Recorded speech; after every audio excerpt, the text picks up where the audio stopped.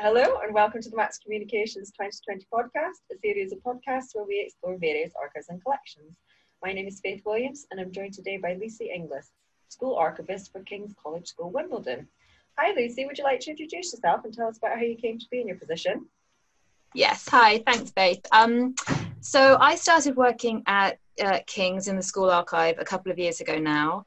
I actually have only relatively recently trained or qualified as an archivist. My background is actually in art history, but I grew up in Wimbledon. So I know the area well, and I actually knew a bit about the history of the school. So I'm only the second actually qualified archivist that they've had at the school, and my predecessor wasn't actually here for that long. And before then, the archive was managed by members of staff, generally once they'd retired. So they were people who knew the school incredibly well, but probably had a different approach to what it meant to take care of an archive. So they might research aspects of the school's history that they were particularly interested in, or they would just gather new records to be transferred to the archive by going around to colleagues and asking them for stuff. So although it was pretty well organised to an extent, there weren't sort of maybe the normal policies and procedures that you would expect to be in place if you go into a lot of archives. There wasn't necessarily the collections care there, and certainly there wasn't really any proper cataloguing that had been done. But there was an awful lot that had been kept, and there, was an awful lot of love there, and a huge amount of, say, research that had been carried out, which was very, very helpful. I think when you come into a role like this, where it's slightly different, I think, to working in a more public-facing archive. That we do exist primarily, it tends to be alumni who are very interested in our records, or their families, if they're people who are researching family history for the school, for their use as well. So I think people do expect it's not just that you're going to make the records accessible. I think that they do also want you to act as custodians of that history and those stories, and be aware of what they are and be able to tell them.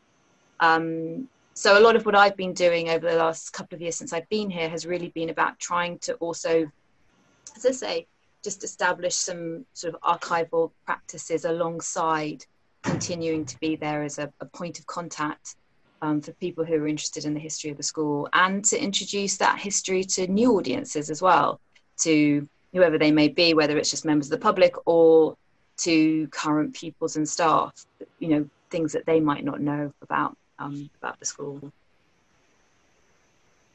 So what kind of, obviously some stuff like registers and things, everyone went to school, so we know roughly what kind of paperwork there is, but is there more sort of unusual things in your collection you might not expect? Well, yeah, in a way, actually, there probably aren't all the things that you might necessarily expect. Just to explain, so the school was founded in 1829 as the junior department of King's College on the Strand. So until 1897, the school was located in the basement, effectively, of Somerset House on the Strand in London. And it moved to Wimbledon, say, in 1897, really because I think it wasn't viable as a London day school any longer if it didn't have outside space. I think increasingly parents were expecting there would be facilities for sport. So the headmaster convinced the council of King's College to buy this, what was effectively, it was just a very large house, domestic residence, but with a good sized garden. It had 7 acres of land and it was flat land, so it could be converted for use as rugby and cricket pitches. And at that date, the school was still connected to the college. And then in 1911, it became independent of King's College. And so a lot of the kind of sort of official records you might expect to find in the archive actually don't sit here. They're still with King's College in their archive. We do, though, have the entrance registers going back, but then those sort of stop at a certain date. So it's, other than things like the governing body minutes, things like building and finance committee minutes, which we do have and they are kept somewhere secure. The rest of it is, it's a bit of a mixed bag. It's a bit ad hoc as to what's being kept by whom, almost I think more by accident than design is what's there. There was also a fire at a certain point to the beginning of the 20th century, and quite a lot of records, unfortunately, were destroyed then. So yes, so we do have things like entrance registers. We also have, as you might expect, quite a lot of items of uniform. But it's funny how a lot of the current pupils really like looking at it, especially because once upon a time, the boys used to wear straw boaters in the summer. So there was even a request when sixth form people wanted to try on some of their headwear, which was fine because we've got quite a few examples of various pieces.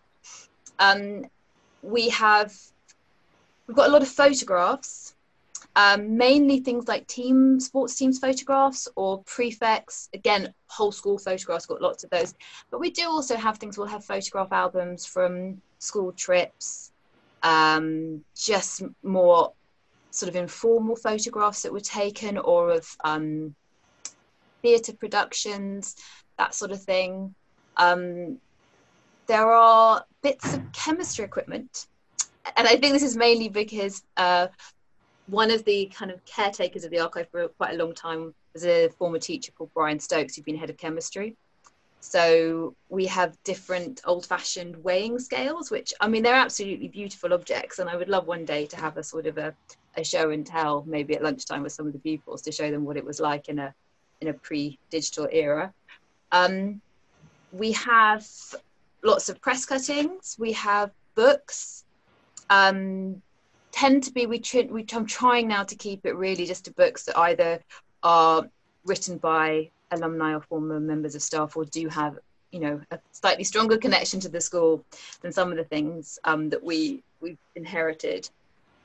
But we also have, among the books, a collection that were produced by the school in the 1950s and 60s. The school had its own art press, and the books they created as part of this are truly beautiful. And I mean, they are now, a lot of them are collector's items, because they just had this very talented art teacher there who realized that it wasn't given much time within the curriculum or much status.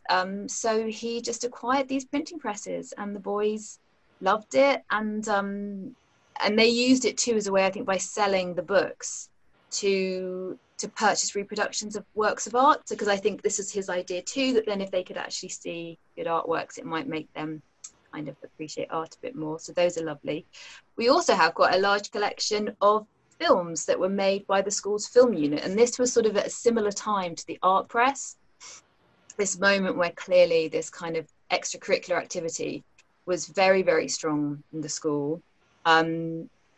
It was, the film unit was set up by another science teacher called Jack Smith, and it was part of, I think, of a movement at this moment in time, just believing that it was important for children to learn these skills in television. I was just recently reading an article about it, and I don't think that this organisation, education, you know, film and television, still necessarily exists in the same way for school-age children. So it's quite incredible, really, these films that these children produced, that they would come up, they would help devise the plot, you know, really write out quite detailed lists about how it was going to be shot, the camera angles, sorting out kind of the musical score that would accompany them. And in fact, one of them got funding from the British Film Institute to be made, and then went on to win. I'd never heard of this, that the Amateur Film Society or something could give out Oscars, but anyway, it won an Oscar for that. So I certainly hadn't anticipated that there'd be anything like that in the school archive. So it is quite a mixed bag. We've got programs from a lot of former school productions. We've got lots of school lists. And as I say, we've got pretty much a full run of all the school magazines, which are probably one of the most important sources for us in terms of getting a sense of the overall history of the school, because they start in the 1870s and pretty much go through, apart from a few years where we don't have copies, to the present day. So you mentioned alumni and family of alumni are accessing the collection, but who else does it? Do you do a lot of work with the current students and things like that? The current students, not so much. So we do get, so in terms of inquiries that we get, yes, it is alumni and all their families. We quite often just get people who are writing a book or, doing some sort of research into somebody with a connection to the school, either because they taught here or they were a pupil here, and they're interested in their time here. There's sort of, again, there's more of that than I had expected, because King's isn't somewhere that's got huge number of people, especially when you go further back, who are particularly famous. And they produced, just went on to have very good careers, and they would do well kind of as clergymen or lawyers or doctors. But in terms of the pupils, it's something that I'd really like to develop, that they can use it as a resource. And I did some work. It fortunately couldn't happen this year because of COVID, but last September I found out that the year threes, who I think are 7, go every year for a visit to the National Archives. And I thought, wow, that's amazing. That seems quite young, but this is great. So I asked if I could go along as well, and they very kindly said, yes, you can. And so I then got a sense of what they were being introduced to in terms of an understanding of what an archive is, how we need to take care of it, what we consider to be archival documents, and how we can use them. How you might look at a photograph to try and ascertain certain information or facts, or piece different things together. And then I knew that they were studying the history of the school. So after that visit, I sort of got out some bits and pieces from the archive, and then some things they were allowed to handle themselves, but a lot were just copies. So I knew that they'd seen the outside of the Great Hall, which was the first building to be erected once the school moved to Wimbledon. And as I say, before that, it was literally just quite a large house. And so they got from that the dates when I think it was 1899 was when the Great Hall was officially opened. But of course, that wasn't actually when the school moved to Wimbledon. So I showed them one of the photographs we have of children basically in what was at that point a big garden with a big house behind them. And they looked at it and they didn't really understand what it was. And then you show them the next photograph where it's also then got the Great Hall. And of course they recognized the Great Hall. So then they could see, oh, wow, that's what's missing from the first photograph. And started to piece together and understand, oh, so we know that when they first came here, there was no Great Hall. Well, we know the Great Hall was here in 1899. And then just use some other documents for them to be able to kind of piece together that moment of when the school moved to Wimbledon and why it moved here. And it was really lovely doing with them because they got incredibly enthusiastic about it, much more so than I thought they might. And they seemed to really enjoy that element of detective work, of just using the archive in that way to understand a little bit more about the school's past. And then we also looked at the school rules for the junior school from 1946, and they compared them to the sort of the code of conduct, if you like, that they would have today. And we went through with them thinking about, did they think that these rules were similar to what's expected of them today or different? And what was interesting was that it was 3 different classes, and it was 3 completely different responses overall as to how they, their judgment, their assessment of the past and how it compares to today. So I'd really like to be able to use the archive more in that way. Obviously, we have a lot here about personal experiences of fighting in both the First World War and the Second World War. And I think it's a good way maybe for pupils for it to make it, I don't know, it just is a different way, isn't it, of approaching that sort of that big history, to think about it in terms of maybe slightly more relatable. You can think this person went to this school in the same way that I did, and to actually be able to read some of their letters or the family's letters to the school explaining what had happened to them. And then recently there's a blogging club, and because of COVID, they are interested in writing sort of a history of health at the school, and they were asking if there was anything in the archive to do, for example, with Spanish flu or polio or TB. And what was fascinating in a sense was that there isn't, that going through the school magazines for that whole sort of period, 1918 to 20, and there is no mention whatsoever that there is this worldwide kind of epidemic, pandemic going on. And I don't know if it's because the First World War had such a bigger impact on their lives, because that is still something that's being mentioned a lot. I didn't have much of a chance to look at it, but I did find for them the health report for Wimbledon that was published at that time, to just get a sense too whether it was just not something that was particularly prevalent in this area. I don't know. But I think that is one of the challenges of this job, is to make the archive more visible to the school community, the current school community, and make it relevant to them as a resource, and to find ways to do that. But as you say, I think it's good for people to relate historical events to their own lives. They kind of see that people who went to their school and the families of, you know, people like their parents, they got through the Spanish flu and things like that, and they still had to wear uniform and silly little things like that. And it's a good way to engage them in primary historical sources that are also relevant to them nowadays. Yeah, I definitely think so. I mean, it's difficult, I think, sometimes when you're someone who's interested in history, to constantly remind yourself, not everyone is. But it's one aspect of history that I do find really interesting, is this: a lot of stuff changes, but certain things don't change that much. Mm-hmm. And you're saying to understand that, and in a way that I do think, if it feels more connected to you and your own lived experience as well, that maybe that makes it more real than if you're just reading something in a textbook or someone else telling you that, or these sources that seem quite separate to you and your life. We'll see. Yeah, that sounds really interesting. Yeah.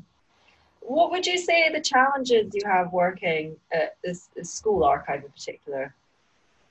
I mean, I think the biggest challenge in a way that I have is a lack of time. I'm only here 3 days a week. That's only quite recent. I've gone to 3. I was here 2 days a week.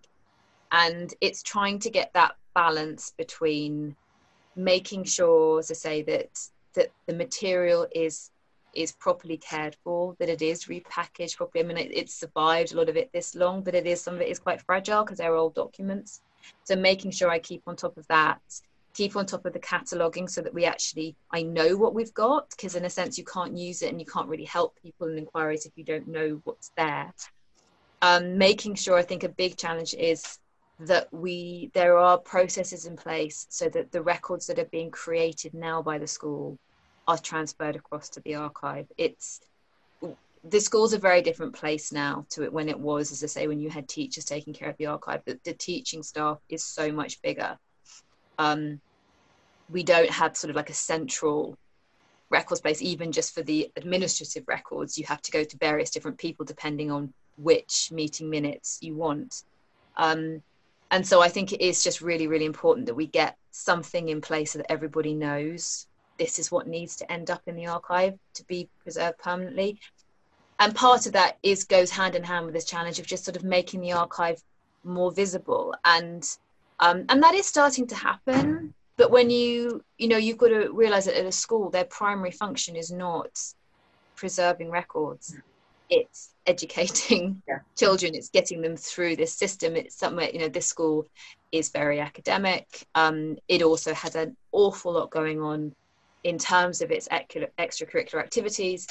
And staff are very busy, and I'm always mindful, to be honest with you, whatever context, I think when essentially what you're doing is asking people to have quite good records management skills to comply with retention schedules, whatever it might be, that's quite a big ask actually. And you do need to make systems as easy as possible for people to follow and to go along with. So it's trying, as I say, to balance all that stuff that I really think needs to be in place, with also trying to make sure that it has a life, you see what I mean, and that it gets used and that it means something to people, because there's also that aspect of why are we keeping all this stuff unless you find ways in which to engage people with it. So it's trying to develop more of an online presence for people who can't visit, or, as I say, to develop projects with pupils, which I hope they would just find interesting, so that it goes beyond just they might learn something more about the history of the school or broader, social, cultural, political history, that they might also gain certain skills, whether that's because they do a research project with me and it's understanding how to use archival sources, or an oral history project, so they're learning just interview techniques as much as anything else. There's stuff that I'd like to do around the film collection that we have, say these films that were made in the 50s and 60s. And again, that doesn't need to really be that you've got any interest in the past or in history. That's about, can you creatively work with these older films to somehow make them engaging for current audiences? So I think that's it. It's really just, how do you manage to do all of it when it's one person 3 days a week? Other than just being patient, I think, and accepting that it will take a bit of time to get there, and that it does. You do you look back and you think, wow, 12 months ago this wasn't in place and that wasn't, and we are there now. So it's just a matter of just keep going, I suppose. If there was one item in the collection you could choose to highlight, what would it be? What's your favourite? I'm never very good at favourites when it comes to anything, because seriously, one of the things that I love most about working in archives is I genuinely believe that almost everything has an appeal to somebody. And it can be, it could have a significance for 10 different people in 10 different ways. Whether someone will just find it fascinating because of the information it contains, or someone else it might be the typography. So I really do, I love it. I love all of it. I just think that you'll just come across unexpected items the whole time. I'm just accessioning some material that was deposited with us from someone who was here in sort of the 40s and 50s. And there was a letter sent home from the school to parents, basically trying to give them some advice on how to manage that period where the boys enter puberty. And it's just kind of fascinating the way that it gives you an insight to the language that was used and, the attitudes of that period of time. But also say I have an art background, so I love the art press design work. I think that is incredibly beautiful. But then I don't know why, but I really love menu cards. There's something to me that's totally wonderful about seeing that shift that happens around food and drinks at formal events, and what that kind of has just says about, I think, in a lot of ways, but Britain and England, and how our food has come on. I think I found one the other day. It can't have been a sherry and melon party, but it was something like that. And you just think to yourself, seriously, that was your idea of throwing a great party, was just to have sherry and some melon balls.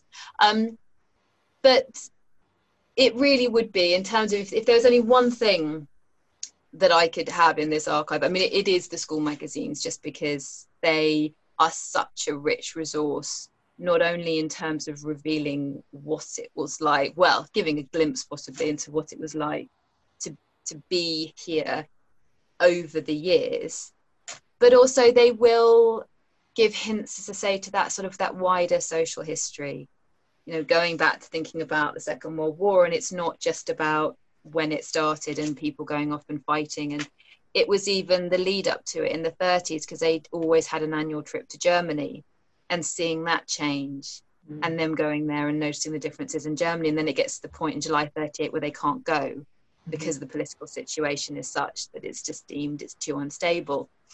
And lots of things like that, or there might be a sort of a commentary, or they'll get a guest speaker, or those sorts of things that I think make you realise that, again, with most archives, yes, primarily they're telling you about the history potentially of that organisation, or personal, whatever that archive relates to. But they do also always connect outwards, and they'll tell you something about just the context in which those records were produced, and something, broader in terms of that sort of social history, which I think is possibly what I'm most interested in. Sorry, that was a terrible answer to your question, wasn't it? Because it's like I'm basically saying I like all of it. No, I think when I think back to my school, you're right, I do really like the school chronicles, kind of seeing teenagers past and things like that is really interesting. And again, it goes back to what you're saying, it's about relating to people who have come before you. Yeah, and I think that's it really, is that although I find it amazing in a way how this school, the site, so the physical site has developed over the years. So when you start and it's just a house and a big garden to how it is now. It's even that I think I find more interesting. It's not like it's not the architecture that's particularly interesting about that. I think it just tells you an awful lot about the finances of the school at certain moments in time, what was expected, and does that have an impact as well on how people treat the school almost, or behave there, their perception of it, because of, does the built environment have that kind of impact on us? I think for me it does tend to always come back to people's stories. I think that's often what's so great about archives, is that that's what we're doing, aren't they? It's often said of them, they are our kind of collective memory and collective identity, and that's so much of what it's about. It's about actual individuals being here and navigating being at the school, and it's one of the things I really treasure about my job here, my role here, is that there are people who were here sort of in the 50s and 60s who still feel very connected to their childhood, to their days here. And the school has understandably and perfectly naturally changed since that time. And the archive is this one place where their version of the school still can remain. You see what I mean? Yeah. And it's really nice because they know that there is somebody here who's making sure that all of that stuff, everything they did, how King's operated then, the teaching stuff, all of it, it will all be recorded and remembered somewhere. Yeah. It sounds like an absolutely charming archive. I think it's great that the school has taken the initiative to have that resource. And I really hope you manage to get the kids more involved in it and things like that. As you say, it teaches them interdisciplinary skills and things like that. So yeah, I think it's great work. It sounds like what you're doing, and all the photographs, and it sounds like an advanced school. You're always looking to do new things. Yeah, I should probably just try and rein it in a bit. Just stick to doing the cataloguing. But no, it's exciting. I mean, everywhere does. That's the thing. I think any archivist you talk to would say there is so much scope to do stuff with their collections. It's just, it takes time, it takes resource. And it's just trying, as I say, to get that balance right between knowing that, one of your primary functions is to take care of the collection, but also to think in new and kind of slightly maybe more creative ways about how you can use things so that it does go beyond simply being a resource that's there for people doing quite specific research. Yeah. Well, great work. It sounds like your enthusiasm is paying off dividends. Thank you so much for speaking to us today, Lucy. It's been a real delight. It's my pleasure. Thank you for inviting me. Quite all right. Cheers. Cheers.